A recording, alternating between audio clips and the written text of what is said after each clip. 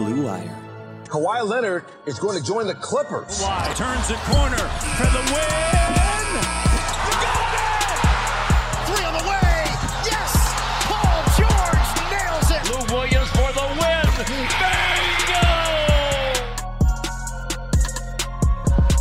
Bingo! Yo, what's up, everybody? Welcome to another episode of Clip and Roll. As always, I am your host, Justin Russo. Joining me again, as is the norm now these days, Tomer Azarli of Clutch Points. Tomer Bear, what's going on, buddy? It was nice seeing you on Thursday. First time in a couple weeks. How's my guy? How's my buddy? How you doing? That's a loaded question, but I'm gonna go with good. I'm doing well. So there's a stand-up comedy special on Netflix by this British guy. I can't remember his name. It's like Michael something, and he says there's only 2 ways that you're ever able to answer the question, how are you doing? And the only 2 ways that you can answer are fine and good. If you answer good, you are doing well, but you don't want to tell people how well you're doing to make sure that they don't get depressed. But if you say fine, it's because you don't want to burden everyone with your problems because you clearly have a lot of them. I'm doing good / fine. You know what? I'll take it. It's good and bad. Coming out of the All-Star break, ready to get back in this. I know you love when people say the second half of the season, so yeah, definitely ready to keep this going. It killed me the other day when it was, what was this, All-Star Saturday, when they were doing like Kenny the introduction. Smith, yes. Yeah, Kenny Smith goes, it's the second half of the season coming up, and I'm like, dude, they've already played like 60 games. I don't know how I don't think you understand how percentages work or fractions. Like what are we doing? Well, to be fair, you find a lot of things to kind of nitpick at. So, although there you're not wrong. I'm a very miserable person. I hate everything. People who know me very well, which at this point you do, I'm never happy. I'm never happy, and I find everything interesting. Am I wrong? I'm gonna shit on you. This guy, every post game, and I've given him shit for it. He goes, "Hey Ty, yada yada yada. I was kind of wondering." Because I am. I'm wondering about it. My guy's living life wondering. I mean, look, life is a wonder. I wonder. Goes to Chick-fil-A. I was kind of wondering if I can get a Chick-fil-A something, or goes to order your Italian food. I was kind of wondering if I can get. Thank God we went to Yard House and had a nice waiter, because that was very cool. After what was that, Friday? That was Friday, right? That was Friday. Yeah. Actually, the wee hours of Saturday morning. That's right. That was after midnight. Yeah, that was after a pretty big win. Pretty lengthy. I mean, that pretty much capped off a long night of just waiting around. I think our food may have come out quicker than the review did. Took to figure out during the Lakers Clippers game. Yeah, I actually can say that with like 100% certainty. From the time that we ordered to the time that we got our food, it was quicker than the 18 minutes it took to review that final 24-second, the out of bounds. I think we got into Yard House, ordered, drank, ate, and left faster than the final 30 seconds of that game. It's close. Possible, yeah. It's pretty close. So what we're talking about is Friday night. The Clippers beat the Lakers 105-102. They also beat time, because the end of that game, there's going to be an oral history of that game that, someone's going to end up writing years down the road, because we're all psychotic and right about everything. It'll detail exactly what took place, and it'll end up saying that, no one knew anything and we're all just dumber for it. Because, I don't care about the first 47 minutes and 30 seconds of that game. I really don't. We need to talk about the last half minute. The fact that it took 7 minutes, I think it was officially, 7 minutes from the time that the call was initially made until the review happened and the review concluded, it was 7 minutes of real time. That is an unholy amount of time that I feel like fans in the arena should have gotten money back for. Like there should be like time, like you should get money back for your time being wasted. And that's because that's what happened. We all saw the call. We knew LeBron was out of bounds. Everyone in the arena, if they were looking at the board, could see the replay that they showed. Granted, they showed it one time because it defies logic there. They showed it one time. You have it on the monitor in front of you. We're all looking at it. There's like 5 or 6 of us looking at it going, he's clearly standing out of bounds. I don't know what's taking so long. And obviously it comes down to it is that because he's standing out of bounds, but that wasn't the original call. The original call was Robert Covington deflected the ball out of bounds, which he did. Robert Covington deflects the ball and it hits the white line. It's out of bounds. Call on the floor is that Covington knocked it out of bounds. It was 100% the call. That there's no argument that Covington knocked it out of bounds. Clippers challenged it because they thought that LeBron was out of bounds. Long story short, replay comes back. He's clearly standing out of bounds. Hand on the ball, right foot flat out of bounds, in fact, not just toe or anything. Whole foot's flat on the ground. And the review takes 8 minutes. I don't know why it took 8 minutes, 7 or 8 minutes. I don't understand. Unless they were really trying to figure out, and this is the theory you and I've had, and we've talked about this over the last day or two.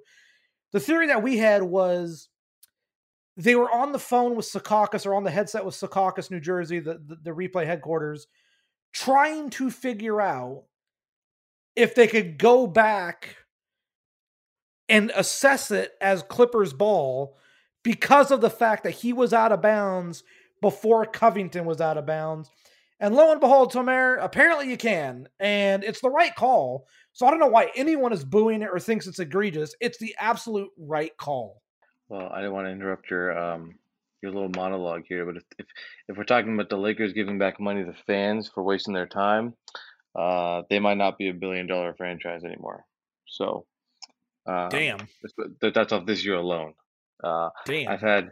I've had good friends have been one of my best friends tell me they feel like they've lost years from their lives watching this team this year. It's actually it's something.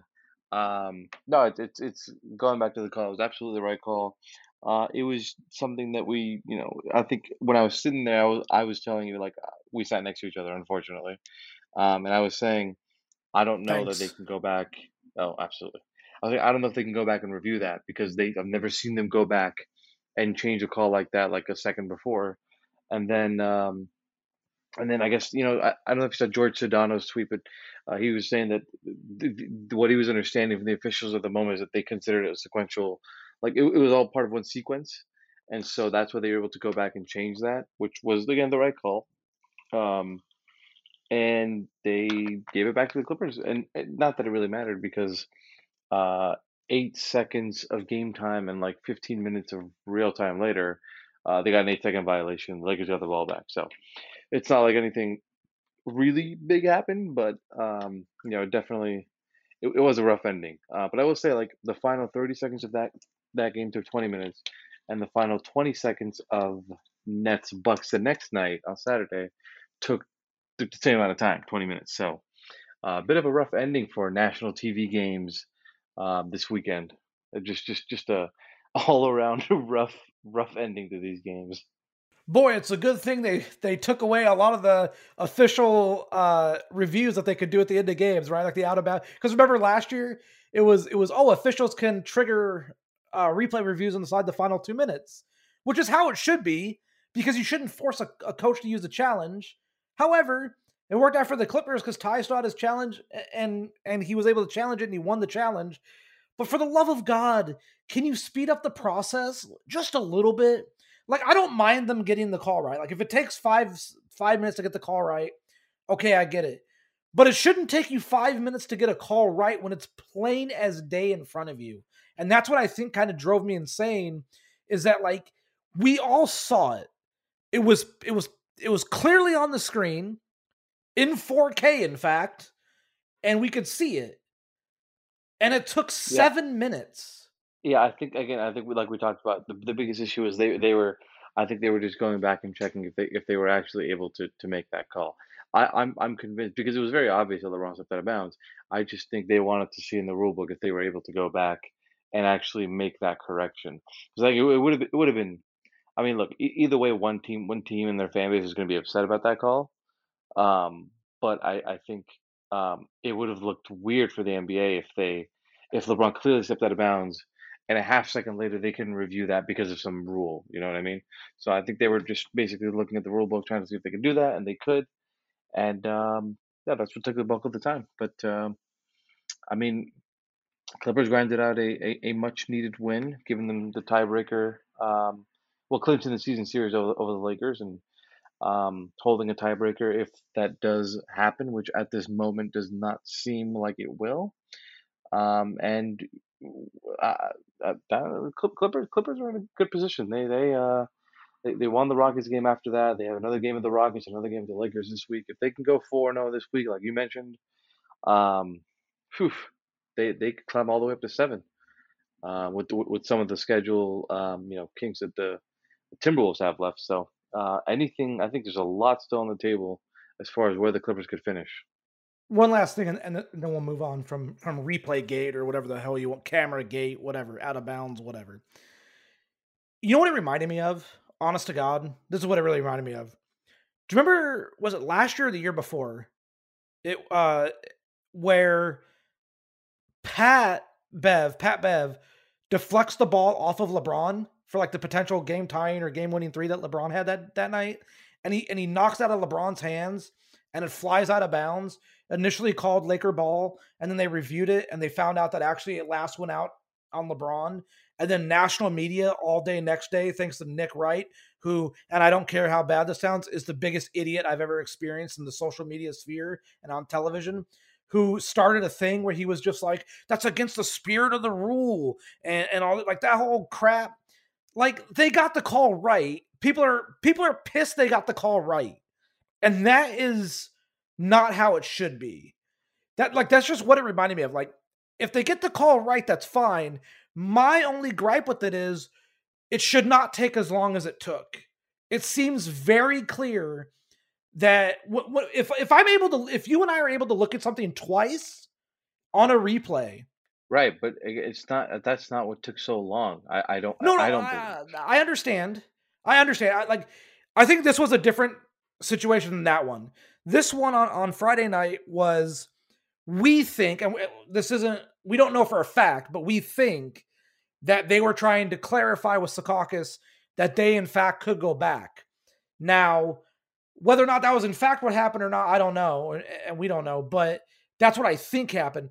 I'm just talking about in general, like, it shouldn't take that long. Like, that should be something that should already be known. There needs to be someone there who tells them that is able to be like changed and reviewed, and it needs to be more streamlined. It shouldn't take 7 minutes and completely like make every player on the court ice cold. You know what I mean? Well, yeah, but the NBA has done a good job of reducing the amount of reviews well, one, the amount of reviews, and two, the amount of reviews that even take a long time. So, I think you're bound to have one of these, probably per season. And I would also say, at the end of the day, at least the call was right. Like, you would hate to have a 3-minute review with a wrong call as opposed to a 7-minute review with the correct call. So I mean, I was fine with it. I don't think it was that bad. I mean, in the moment, it seemed like a bit a bit too long. But again, if the importance is getting the call right, if that's what the priority is, then I'm fine with it. By the way, shout out to Bally Sports, because Bally Sports had the angle that actually showed from the baseline angle that he was out of bounds. ESPN had an angle, and I think Spectrum, I'm not entirely all the way sure on Spectrum, but Spectrum's angle wasn't the same as Bally Sports. Bally Sports had the replay angle down low on the baseline to show that he was out of bounds.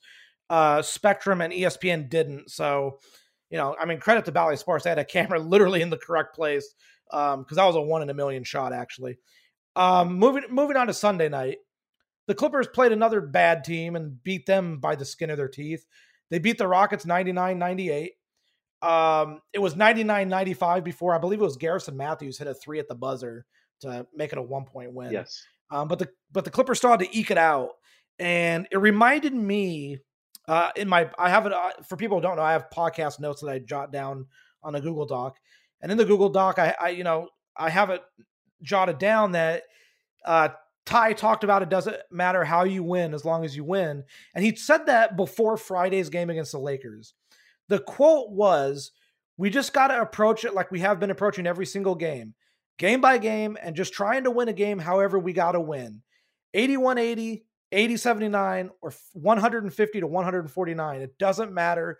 Just win the game. That is kind of our motto this season. Well, Tomer, they're just winning grinded out, gritty, ugly basketball games. It kind of reminds me early in the season when this was taking place, where we kept looking at each other going, how the hell are they doing this? But they're doing it. It's not pretty, but winning often isn't pretty. And sometimes you just got to get an ugly dub and just roll with it.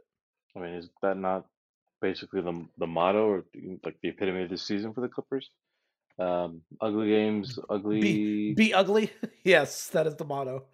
I mean, well, I mean, just win whatever, like at whatever cost. It's just like they've had so much go against them, and they repeatedly just find a way to get it done. Like, it's funny. This team has been so. I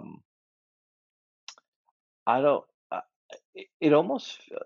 I don't know how to say this without sounding like a douche, but you kind of forget that Kawhi and PG are on this team sometimes because we've had to deal with this set rotation. We've had to cover this team with a set rotation for so long that we just like I don't know. It just seems like when I cover this team, like I don't. It's hard to imagine like plugging Kawhi or plugging PG here. Like it's like this is who they got, and they just got to play with this. And if anything changes, something will change. But until then, like this is kind of just who they got, and they got to roll with it. And I think they've done a good job of kind of accepting that and having that, just relying on the guys they do have, and having each other's backs.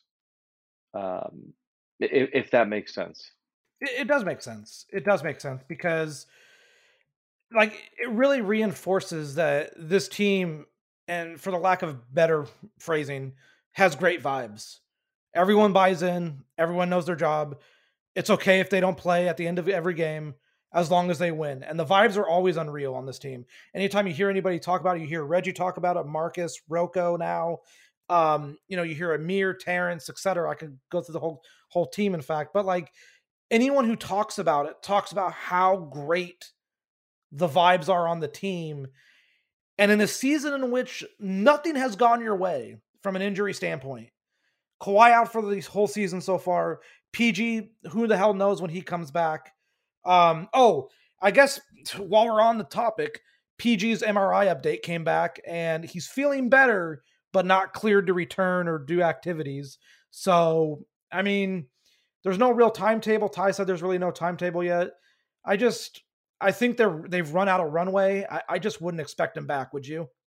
I would say, oh, that's tough. I really don't know. I have no clue. I mean, I think if he's able to, if we see good enough progress by, maybe in 2 weeks or whatever, what was the next TNT game? You said they got a couple of them left, right? If Chris Haynes comes on TNT and gives them some good news, I could see it. I could see it happening. But it's right now it is tough to see. It's tough to see it right now. Just because you don't want to risk him coming back if Kawhi is not going to be back, if you don't think you can actually make a run. Like there's just so much to take into account. So I don't know. I think you could still see him this season. But I think they'll definitely prioritize his health before anything else, especially not knowing Kawhi's status right now. So yeah. Look, I just want them to get healthy. I don't even mean for this season. I just mean in general. There's really not much to talk about from the Rockets game except Ivica Zubac had arguably his best game with the Clippers. 14 points, 15 rebounds, 3 assists, and a career-high 6 blocks, including the game-saving block, which was originally called a foul, challenged, overturned, and became Clipper ball on Christian Wood's potential game-tying layup with about 16 seconds to go. Ivica Zubac, fans have been hard on him at times, but this is a lunch pail guy who comes to work every day and does his job, and he's totally fine not playing all the minutes. But on a night like tonight, this man deserved all of the minutes that he got. I think he played almost 35 minutes. He became one of like eight or nine Clippers or like the eighth or ninth instance of a Clipper ever having the stat line that he did. Just incredible worker. And these are the nights, a late February game against a bad team on the road when things aren't going your way. That's the night when you get good dudes who can step up in a variety of ways, and Ivica Zubac did that. So I just want to shout out Zoo. As far as the two games, man, what has there been that you've liked out of the two games, other than obviously the obvious, which is at least they won both games? What have I liked? I mean, Terrence has been playing well for a while now. I think the team's overall team defense has been. We've seen them step up in big situations, get stops when they need to get stops, whether it's late in fourth quarters or whatever, what have you. They're able to. They've been able to do that the last couple games. I think that's just been. I don't know if it's been impressive, but it's been important, especially with the Laker game. Not having a letdown with tonight's Sunday's game, and it's going to be important moving forward as well. So I think just the overall team defense. Robert Covington coming in doing his thing. That second unit has been for the most part good coming out of the All-Star break. So I think that's kind of what I've liked the most. Yeah, they're going to have to find a way to continue giving Covington minutes. I don't. It's hard to say because you don't want to come at the expense of other guys because other guys are very helpful. Like Amir Coffey was helpful in the fourth quarter against Houston on Sunday night. Terrence has been helpful, all season long, and especially since the trade was made to make him the backup point guard. Nico's been helpful all season. Marcus has been a very big offensive weapon. I'm unsure. And for instance, and then you also got Zoo tonight. Hartenstein had a good game tonight in terms of the offensive end. So it's hard to pinpoint and say this is who should be losing minutes in favor of Rocco because everyone does their job well most nights. But that might also be the way to figure it out, right? Is okay, whoever is really playing the best that night needs the minutes. And some nights maybe that's not going to be Rocco. But the stuff he does, it really feels like every time he's on the floor, he just makes so many plays that help you win the game. And I don't know how you keep him off the floor, man. Yeah, I mean, you wrote a piece about him and how he's his hands literally and literally he's been hard to keep off the court because he just creates so much, including, I mean, I can't stop talking about his off the dribble game. I mean, it's something that's really taken me aback and kind of added another kind of wrinkle to what they can do.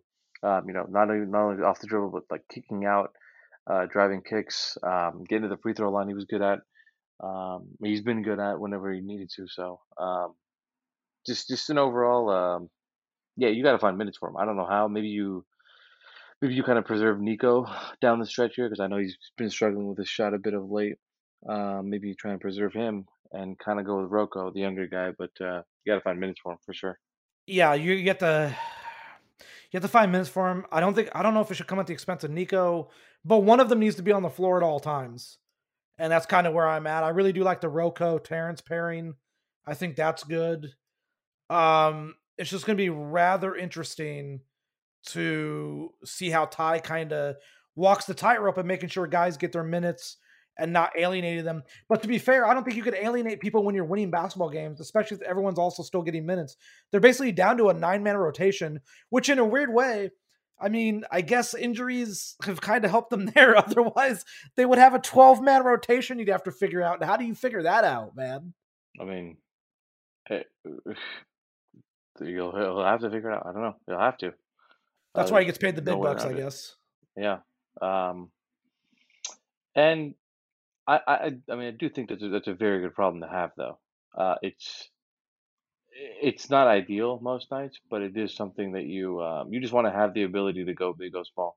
Kind of why I thought they should have kept Serge, just because of the potential playoff, matchup that he can create. But it is what it is. I think even though it's a problem, it's a good problem to have. So,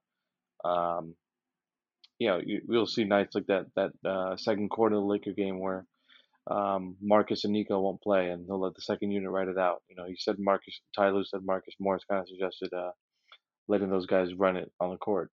I think you'll see more of those. But wouldn't be surprised if you see more of those moving forward.